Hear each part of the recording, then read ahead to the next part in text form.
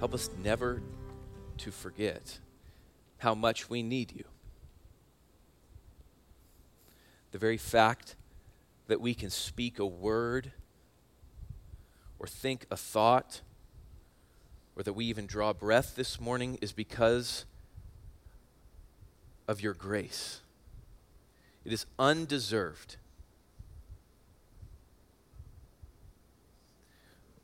We need you. We need you now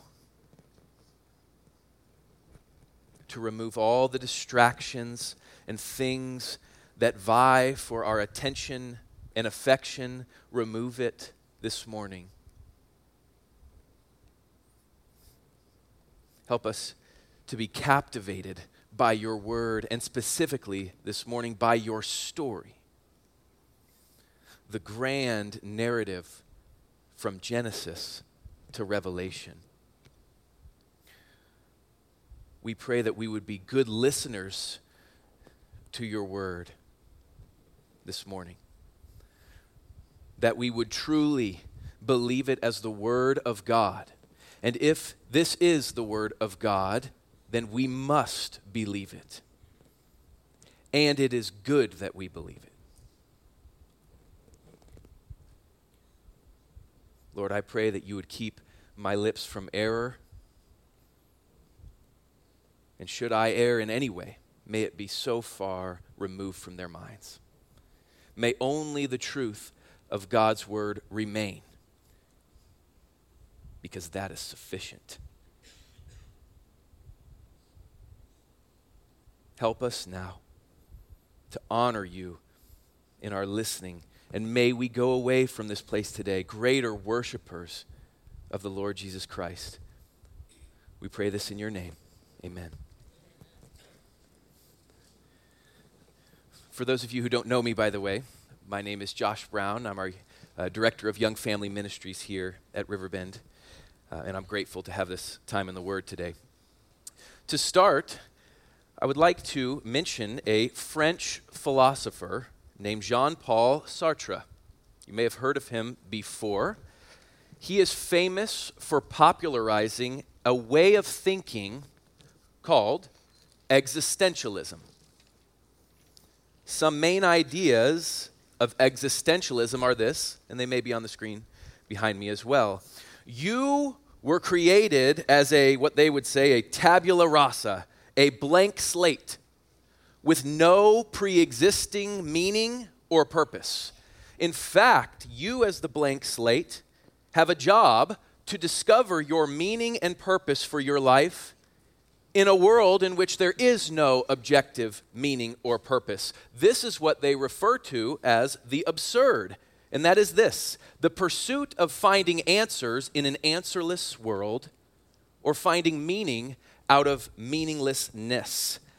There's a phrase that best embodies this way of thinking, and they say, existence precedes essence. What that means is you exist before you have any real meaning or purpose. It is your job to be the master of your own destiny. You are the main character in your story, and everything revolves around you. There is no bigger purpose or meaning outside of you. This way of thinking is anti-God. And I hope you see that clearly. However, due to our sinfulness and our natural pride and arrogance, we often operate under the belief that we are central figures in this universe, that the world revolves around me. This way of thinking has led to and still leads to great pain, sin, suffering, misery, and hopelessness, and it is not the way God made us. The only way to combat that idea and natural tendency in our hearts is by looking at the Scriptures. God's Word tells us our purpose and meaning. It tells us whose story this is, and that we have a beginning and an end meant for God. Do you want to know your purpose and meaning in this life? I hope you do.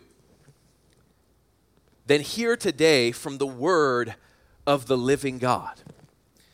And I would propose this, that if we are going to accurately hear God's message from his word, you must look at Scripture in context. You've heard that phrase before, right?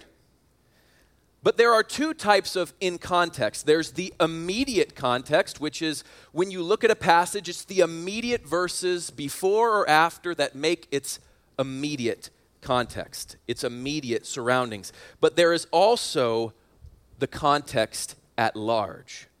The context at large is this: the story or the grand narrative of the Bible. Today's message is entitled this: This is God's story, and you are in it. You should read the Bible as a story. This book, which is a collection of many individual books, is not dull or complex. It is exciting. It conveys the greatest story ever told. Indeed, it has all elements of a story, right? You have characters, you have an introduction, you have a setting, you have a plot, you have conflict, you have resolution, and a good ending. Spoiler, this story is all about Jesus. It's important that we start there because it's not about you. Now, you play a part. You're in this story, but it's not about you. You say, well, yeah, the New Testament is about Jesus, but isn't the Old Testament all about God the Father and not really about Jesus? Jesus says in John 5:39, when speaking of the law and the prophets, he says, it is these that testify about me. Luke 24:25-27 says this: Jesus said to them, "O foolish men and slow of heart to believe in all that the prophets have spoken. Was it not necessary for the Christ to suffer these things and to enter into his glory? Then beginning with Moses and with all the prophets, he explained to them the things concerning himself in all the scriptures."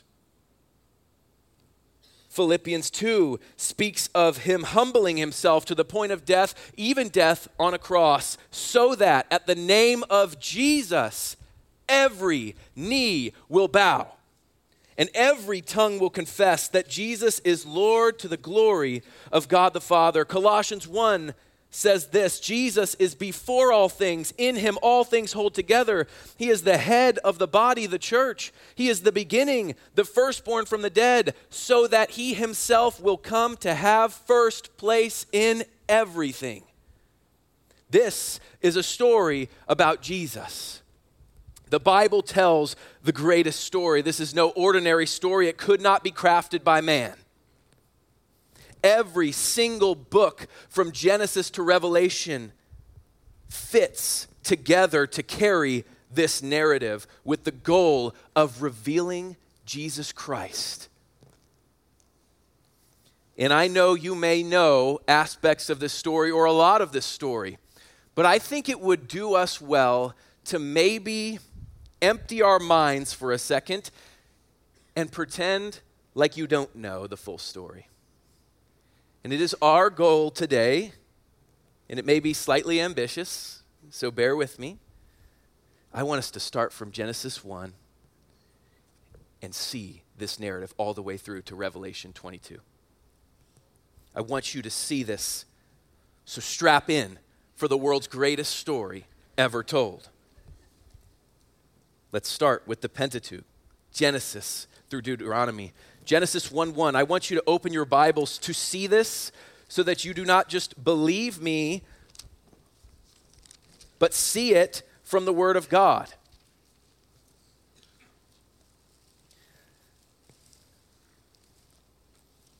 These first 5 words of Genesis 1:1 tell us so much. This is the beginning of the story, and it starts like this: in the beginning, God created. In the beginning, God created this. These 5 words tell us so much. Our world, everything we know and experience and see, was created by one who has no beginning. In the beginning, there was God. Consider that for a moment. God has always been and always will be. That is mind-blowing. But one of the reasons why this matters is because if God exists and always has, and if he so chose to create, which he didn't have to, but he did, if he is the creator, then that rules out existentialism right away.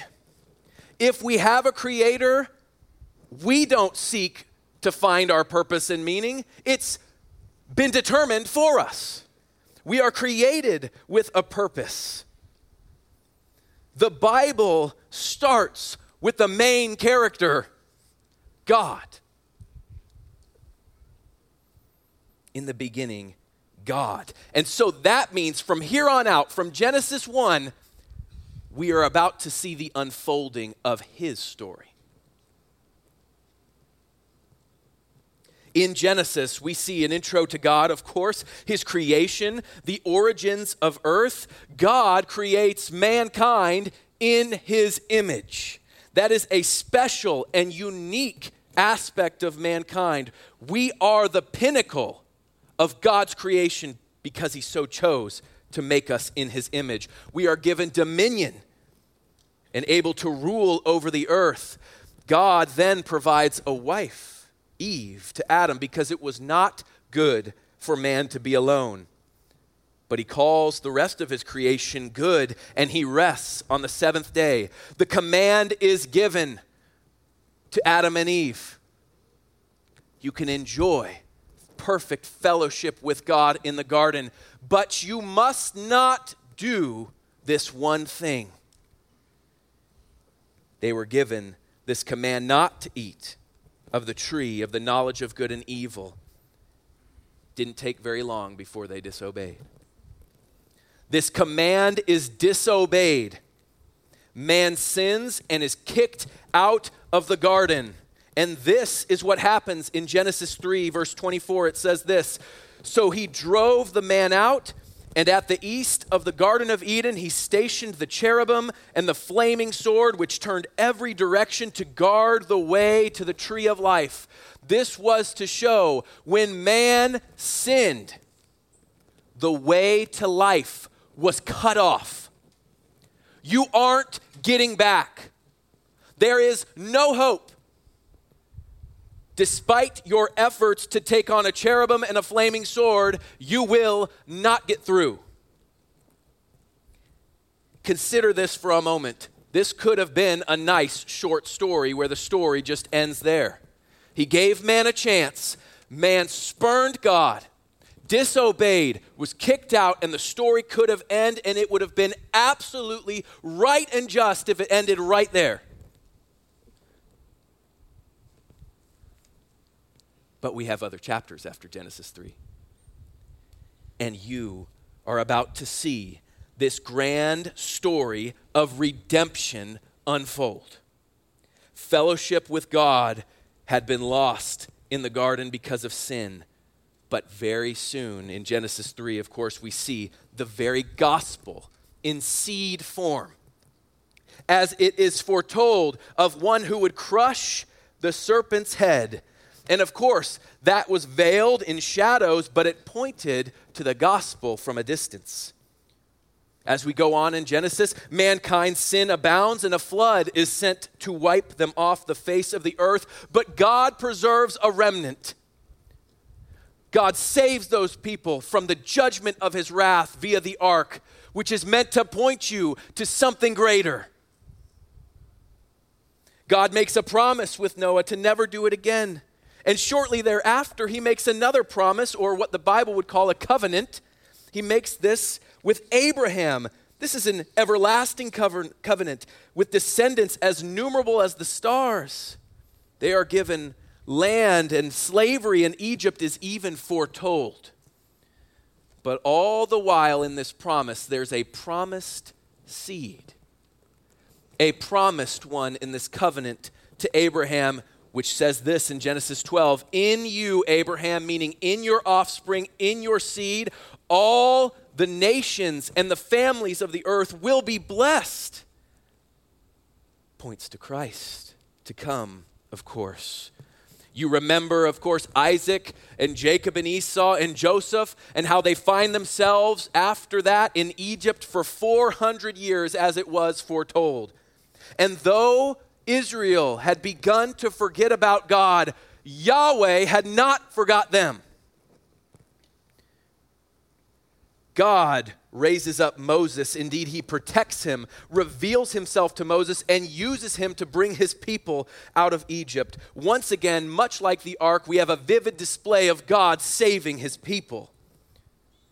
The Passover is implemented. As you know, God preserves his people from a plague that would take the firstborn, symbolizing and pointing to a greater Passover to come. He parts the Red Sea. Moses is given the law of God. This is known as the Mosaic covenant or the Old Covenant. And it had these stipulations that said this: you will have blessings if you obey.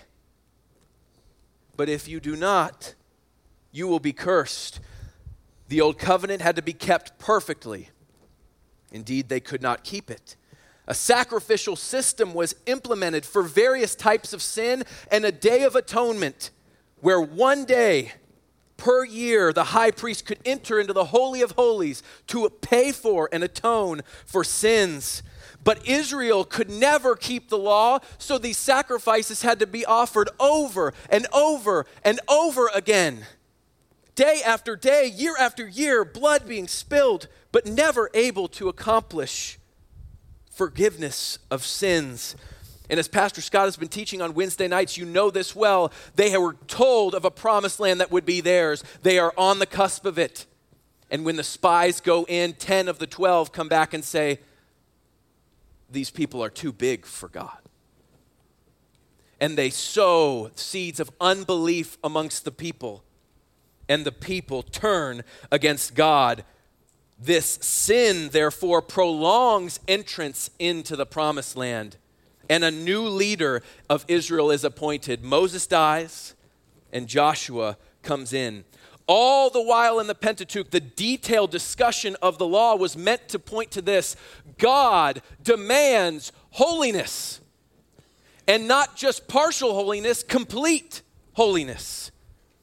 In the law, we learn about the desperate need for a lawkeeper. We need a perfect sacrifice for sins. We need a better priest. We need a better sacrifice. We need atonement. We get to Joshua, and Joshua leads Israel into the promised land. They are given success everywhere they go. But they did not fully obey, did they? That would come back to bite them later. Tribes are given portions of their lands. The people eventually, despite having seen all of what God had done for them, they turn to idols, and judges are appointed at various times to rescue Israel. And despite their efforts, the book of Judges ends with this refrain: there was no king of Israel in Israel. Everyone did what was right in their own eyes. The story of Ruth comes along to show us the line of Christ that would come. Boaz even is seen as a picture of Christ. We get to 1 Samuel through Esther, this section of Scripture. Israel is granted their wish of a king. And who do they pick? Saul. Does Saul solve any of their problems? No. In fact, he leads them into greater sin, such that David is chosen to replace him. David, God's anointed. God enters into covenant with David, and he makes this promise to David. This covenant with him saying this: your house and your kingdom shall endure before me forever. Your throne shall be established forever. But here's the problem: David died. Right? This wasn't meant to talk about David. It was pointing to someone greater. Israel's history is then put on display as kings raise up, many of which are wicked. There's captivity involved because of their sin. The temple is built, the temple is destroyed, but God graciously preserves them because he made a promise that the Messiah would come from the Jews. We get into Job through the Song of Solomon. These are wisdom literature recorded. Praises are lifted to God. Job shows us that God is sovereign and we are in awe of the Almighty God. Suffering, even in the midst of this story, points to the hope and trust we have in God. Psalms provides us ample reason to worship as we are given a real hymn book to sing to our God. And at many places throughout Psalms, the Messiah is foretold. Someone is coming. Someone is coming to take away sins. Proverbs tells us that the fear of God is the beginning of wisdom, and wisdom is linked to God himself. Ecclesiastes shows us the meaninglessness of this world apart from God, everything under the sun. Song of Solomon highlights even the beauty of God's marriage design as foreshadowing one day even the marriage of the King of Kings and his bride, the church. Then we get to the prophets, Isaiah through Malachi. These are called major and minor prophets, not because some had a higher rank than others, but because some are just written in more words than others. And these speak to Israel even after all their sin. These prophets come, some before Israel is exiled. Some of these prophets come to Israel and they say, stop what you are doing. If you continue, you will be destroyed. God will take you into a foreign land. They will take you captive. Stop. They did not listen, and therefore they were taken captive. There were some prophets that were raised up in the midst of the captivity that said, look at what your sin has got you into. Look at where we are. But do not forget for a moment that God has said he will have us back if we just return. And these prophets are exhorting them to return. And then beyond that, even after God raises them out of captivity, there are the prophets that come after and say, have we not learned? Do we not see what rebellion against our God will do? Do not do it again. And of course, I'm paraphrasing, but these are the primary themes of their messages, all the while in the pre-exile and the during exile and the post-exile, pointing to someone to come. Over the course of all these prophets, of course, the temple is destroyed and the temple is even rebuilt. It's rebuilt as a shell of itself. The Jews were taken far away, but then they return. And in 432 BC, we see Malachi as a prophet. And after Malachi, we experience and see 400 years of silence. 400 years of silence and waiting. All the while, the whole Old Testament has been speaking of a new covenant. Ezekiel 36 foretold this, says this, then I will sprinkle clean water on you and you will be clean. I will cleanse you from all your filthiness and from all your idols. Moreover, I will give you a new heart. This is what they needed all along. A new heart and put a new spirit within you. And I will remove the heart of stone from your flesh and give you a heart of flesh. And I will put my spirit within you and bring it about that you walk in my statutes and are careful and follow my ordinances. This new covenant is spoken of. In Daniel, we see it prophesied that a son of man, the Son of Man would come, this promised Messiah, the Savior himself. In Zechariah, he is said to be coming in riding on a donkey. In Micah, speaks of him being born in Bethlehem. In Malachi, it speaks of one who would prepare the way for the Lord. In Isaiah, it speaks of a virgin birth, that this child would be known as Emmanuel, which means God with us. He would be preceded by a forerunner. And it says this in Isaiah, for to us a child is born, to us a son is given, and the government shall be upon his shoulder, and his name shall be called Wonderful Counselor, Mighty God, Everlasting Father, Prince of Peace. In Isaiah 53, you know that passage that speaks of this suffering servant that would come, who would be beaten and spat on and numbered with the transgressors. He would suffer for our iniquities, and the Lord would be pleased to crush him. And by this very servant, many would be justified. And all the while these promises have been made, but 400 years of silence and waiting until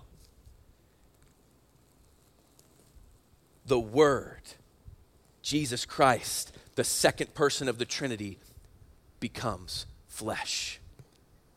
John 1 speaks of this Christ, saying this, "In him was life, and the life was the light of men. The light shines in the darkness, and the darkness did not comprehend it." Jesus Christ, the image of the invisible God, all things were created through him and for him. This Jesus, who's the sustainer of all things, exalted Son of God, takes on flesh and is born into this world. And we see on the very night that he is born, we see this from Luke 2. The angel said to them, "Do not be afraid, for I bring you good news of great joy, which will be for all the people. For today in the city of David that was foretold, there has been born for you a Savior, who is Christ the Lord." And then in verse 13 it says, "Suddenly there appeared with an angel a multitude of the heavenly army of angels, praising God and saying, 'Glory to God in the highest, and on earth peace among people with whom he is pleased.'" This Christ that took on flesh was the promised Messiah who had come to save people, not from the Romans, but from their sins. Where the first Adam had failed, the second Adam had come to make things right. To do this, though, he had to live a perfect, spotless, sinless life, and he did. To represent mankind, to be the second Adam that would represent us, he had to take on flesh and be a man and be tempted as we were, yet without sin. He healed the sick, he gave sight to the blind, he made the lame walk, and more importantly, he made hearts alive. He was unjustly charged and brought to the cross, where he suffered the brutality of mankind, a physical pain in which cannot be quantified, described, or imagined. Jesus Christ, the Son of God, goes to the cross to die at the hands of sinful man. And that wasn't even the worst, because he didn't just go to the cross to suffer and die at the hands of man. He came to the cross to suffer the full weight of God's wrath upon sin. This is the only way that the way of life can be made open again. Isaiah 53 was being fulfilled right before the eyes of those Roman soldiers and the onlookers and of Jesus' mother and those who were around. Isaiah 53 says this, "But the Lord desired to crush him, causing him grief. If he renders himself as a guilt offering, he will see his offspring. He will prolong his days, and the good pleasure of the Lord will prosper in his hand. As a result of the anguish of his soul," that is Jesus, "he will see it and be satisfied. By his knowledge, the righteous one, my servant, will justify the many, for he will bear their wrongdoings." God the Father, in the anguish of his soul, he will see it and will be satisfied. Jesus Christ to justify the many. And he cried out on that cross. You know it well. He cried out in those final moments, "It is finished." The full weight of the wrath of God was satisfied. Christ's offering was made, and his offering was himself, and his offering was complete. But dear friends, you know this well. He could not be held down by the power of death. It says in the scriptures that it's impossible for him to be held by its power. Death and the grave could not hold him, so he burst forth 3 days later to show his triumph. his triumph over sin, death, and the great enemy, Satan. Now the payment was accepted and eternal life could be offered to any who believe. The way to life that was cut off was now open. The first Adam and his sin left us cut off from God. The second Adam and his perfect righteousness opens the way. Jesus fulfills the Genesis promise as the serpent crusher. Jesus fulfills the Abrahamic covenant as the one in whom all nations will be blessed. Jesus fulfills the Mosaic covenant who perfectly kept the law on behalf of mankind. Indeed, he was the perfect high priest we long for and the perfect sacrifice that we could never give. Jesus fulfills the Davidic covenant. As Luke says, the Lord God will give him the throne of his father David. He will reign over the house of Jacob forever, and his kingdom will have no end. He fulfills all of these as he ushers in the new covenant through his atoning work on the cross. And the story isn't done. In Acts, Christ ascends, and it is told that he will return in the same way in which he went up.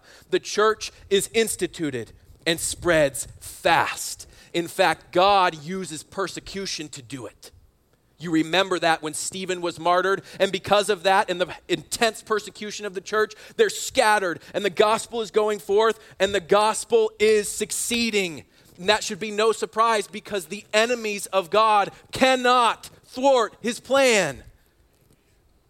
It is shown to Peter and to the church that salvation is not just for the Jews. It's for the Gentiles. It's for all who believe. And though many tried to stop the gospel from expanding, they couldn't.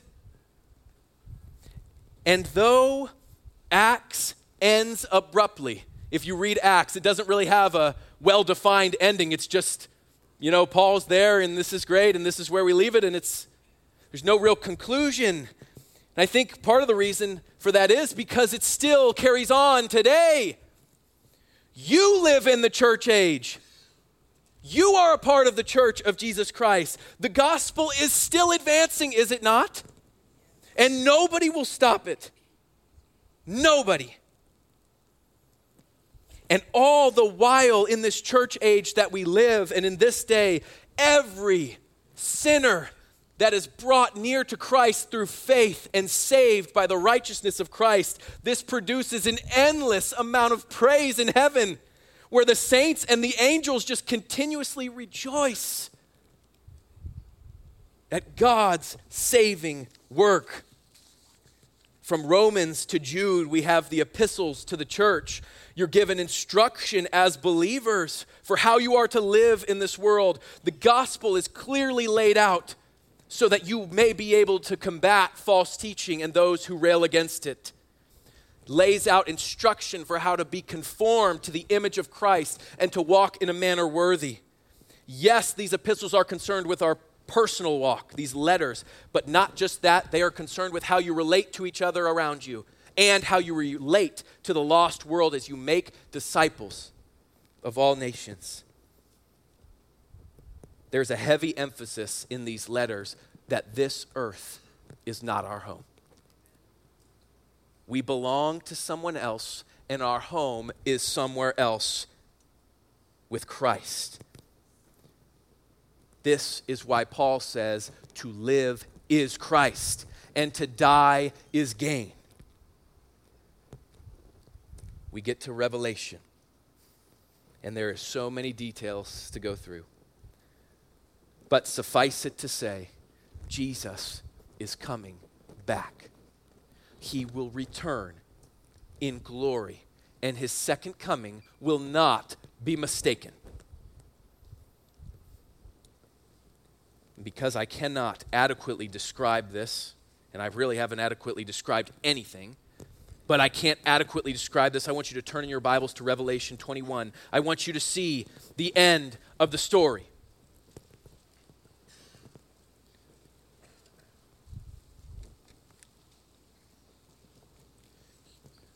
You know, in school, when you have some sort of book or material, the answers are often found in the back of the book. We don't read a Bible without answers. The answers are in the back of the book. What is going to happen? Well, let's read it. Revelation 21, we're going to read intermittently here, so follow along here. Let's go verse 3, we'll start there.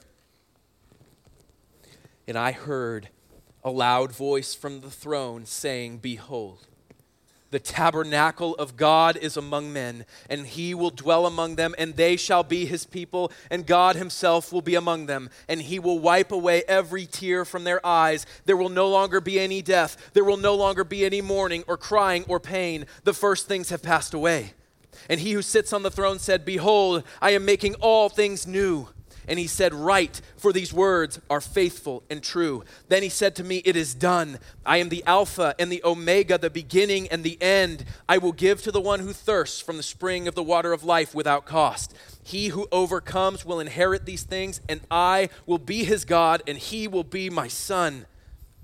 But for the cowardly and unbelieving and abominable and murderers and immoral persons and sorcerers and idolaters and all liars, their part will be in the lake that burns with fire and brimstone, which is the second death." Then one of the seven angels who had the seven bowls full of the seven last plagues came and spoke with me, saying, "Come here, I will show you the bride, the wife of the Lamb." There's a description made of the New Jerusalem, but move on to verse 22 now. "I saw no temple in it," that is the New Jerusalem, "for the Lord God, the Almighty, and the Lamb are its temple. And the city has no need of the sun or of the moon to shine on it, for the glory of God has illumined it, and its lamp is the Lamb. The nations will walk by its light, and the kings of the earth will bring their glory into it. In the daytime, for there will be no night there, its gates will never be closed, and they will bring the glory and the honor of the nations into it, and nothing unclean and no one who practices abomination and lying shall ever come into it, but only those whose names are written in the Lamb's book of life." Chapter 22, "Then he showed me a river of the water of life, clear as crystal, coming from the throne of God and of the Lamb. In the middle of its street, on either side of the river, was the tree of life." Isn't that fascinating? Before we keep reading, at the very beginning, we see in the Garden of Eden, with fellowship with God, with man, we see the tree of life. The way is cut off. Now through Christ, at the very last chapter of the scriptures, we see the tree of life again. It says this, "Bearing 12 kinds of fruit, yielding its fruit every month, and the leaves of the tree were for the healing of the nations. There will no longer be any curse. And the throne of God and the Lamb will be in it, and his bondservants will serve him. They will see his face, and his name will be on their foreheads. There will no longer be any night, and they will not have need of the light of a lamp, nor the light of the sun, because the Lord God will illumine them, and they will reign forever and ever." And he said to me, "These words are faithful and true. And the Lord, the God of the spirits of the prophets, sent his angel to show to his bondservants the things which must soon take place. And behold, I am coming quickly. Blessed is he who heeds the words of the prophecy of this book." Turn over to the last two verses of this. Oh, I can't do it. We've got to go to verse 14. Sorry. I was going to try to help move things along, but I can't do it. Verse 12, actually. "Behold, I am coming quickly, and my reward is with me to render to every man according to what he has done. I am the Alpha and the Omega, the first and the last, the beginning and the end. Blessed are those who wash their robes, so that they might have a right to the tree of life and may enter by the gates into the city. Outside are the dogs and the sorcerers and the immoral persons and the murderers and the idolaters and everyone who loves and practices lying. I, Jesus, have sent my angel to testify to you these things for the churches. I am the root and the descendant of David, the bright morning star." The Spirit and the bride say, "Come." And let the one who hears say, "Come." And let the one who is thirsty Come, let the one who wishes take the water of life without cost. I testify to everyone who hears the words of the prophecy of this book. If anyone adds to them, God will add to him the plagues which are written in this book. And if anyone takes away from the words of the book of this prophecy, God will take away his part from the tree of life and from the holy city which are written in this book. He who testifies to these things says, yes, I am coming quickly. Amen. Come, Lord Jesus. The grace of the Lord Jesus be with you all. Amen. Jesus Christ is coming back. He's coming back to completely judge his enemies, to rescue us completely. The promised serpent crusher, the blesser of nations, the true rescuer from captivity, the Passover lamb, the true manna from heaven, the true Sabbath rest, the great prophet, priest, sacrifice, the King of kings, and the Lord of lords. He will be victorious. And already is. This is why we will cry out forever, worthy is the Lamb that was slain to receive power and riches and wisdom and might and honor and glory and blessing. This is a beautiful story about Jesus. It is a timeless story that has application for us even today. That is what is so amazing. This isn't just a story that we have to think of in our head. You are in it. Do you see it? You are in it. It is amazing. It is amazing. I have 4 quick application points. If you are in this room, and you maybe have seen yourself in this story, but you haven't liked what you've seen, because you know you stand against the Most High God in unbelief. You have read about where your inheritance lies. I encourage you to bow the knee to the King. You are who Scripture has said is cut off from the way of life, but it doesn't need to stay that way, because Jesus Christ came and opened it. There is an open invitation for you now to receive the forgiveness of Christ. Bow the knee to the King of Kings. Have you not seen him today as the light, the way, the truth, and the life? He is good, and he desires you to come. You say, well, I'm not so sure about that. I'm not so sure God actually loves me. He loves you so much. He poured out his wrath on his son, and he was pleased to do it for you.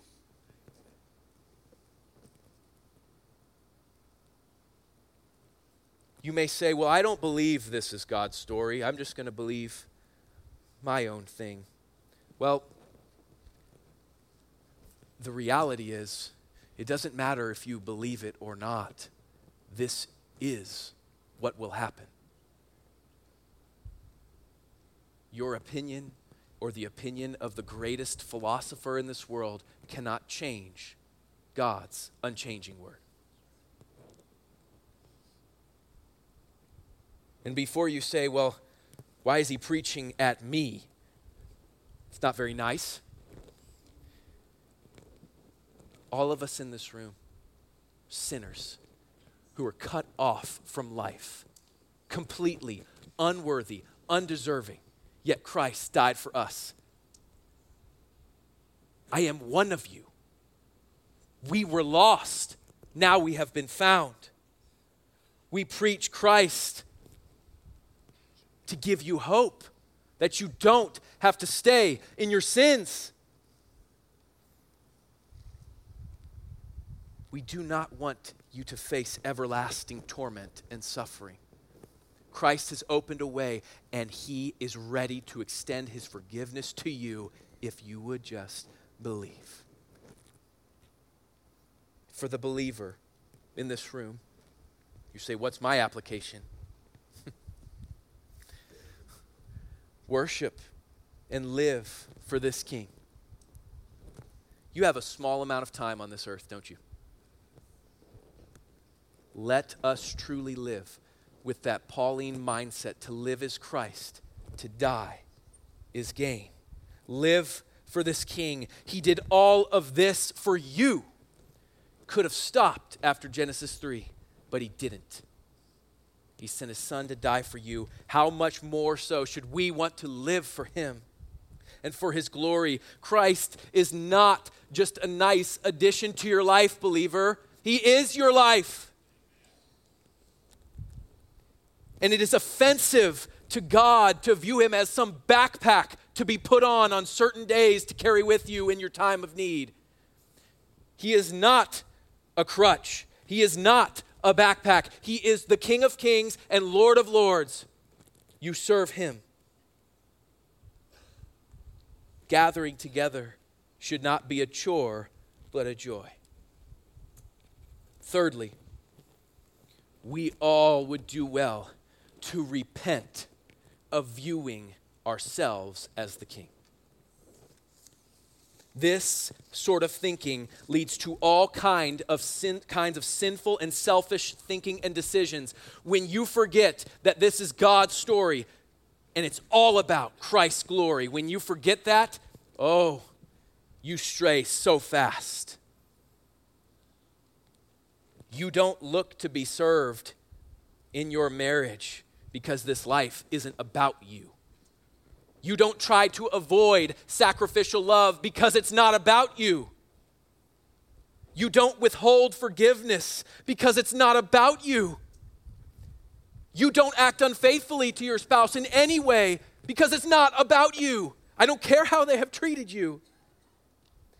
This life is about the glory of Christ. For your children, you aren't primarily concerned about their athletics or their academics because it's not about them. It's about Christ. So you show them Christ. You train them in the discipline and admonition of the Lord because of this. You discipline them even when it is hard and your flesh says, I'm tired and I just sat down, and you've got to be kidding me. You're doing it again. You discipline again and again because you want to show them Christ. It's not about you. You don't approach church as some gathering in which you can be served or considering where you can go to church because it has nice amenities, because it's not about you. This is the gathering of the people of Christ. You exist to serve the King. You want to know why you find joylessness frequent in your life? It's because you're trying to serve yourself when you were created for God. The church gathers together and we worship and proclaim the glories of Christ, yes, but we also serve one another. We love one another, we encourage one another, we exhort one another, we greet one another, we confront sin in each other, we confess sin to each other, and we forgive one another, all for the glory of Christ because it's not about us. And finally, fourth, we would do well to remember how this story ends. It reminds me of if you've ever caught yourself watching a movie that you really enjoy, right? You may really enjoy a movie, but once you've seen it, you already know the ending, right? And so if you watch it a second time, the moments of conflict start to be drowned out by the hope of what you know is the ending. Right? The conflict as the movie goes on, you start to remind yourself, okay, they're mad at each other now, but I know how the story ends. It seems like this army's going to lose now, but I know how the story ends. It's meant to be a comfort. And I even realize how absurd it is to say the phrase, remember how the story will end when the ending hasn't happened yet. How can you remember something that hasn't happened? Because we have the Word of God that tells us. We already know. We already know. If you are on God's side, you cannot lose. You cannot lose. The gospel cannot be stomped out. The church of Christ, though persecution may come, will not be destroyed. Rest in that. Christ is coming back. The garden fellowship with Christ that they enjoyed, Adam and Eve, when they walked with God, that fellowship that was lost very early in Genesis will be fully restored. And not just restored, but made even better. Do you know why you can have confidence in that? Because Jesus Christ's blood has purchased you. That means you will never fall away. The garden of heaven, or the new heavens and new earth, is a garden you can never fall away from, because Jesus' work is finished, it's paid in full. Be amazed, believer, at God's story. In just a moment, we won't be having a benediction today. We are going to sing in just a moment the song, You've Already Won. And I want you to sing with so much confidence and so much joy, because you've seen the way the story ends, right? And don't get me wrong, I know, looking in a room like this, I know there are those who are suffering, who don't see this life as joyful. Rest in what is to come. Rest in this promise that Jesus has already won. Be amazed, for this is God's story and you are in it. Let's pray.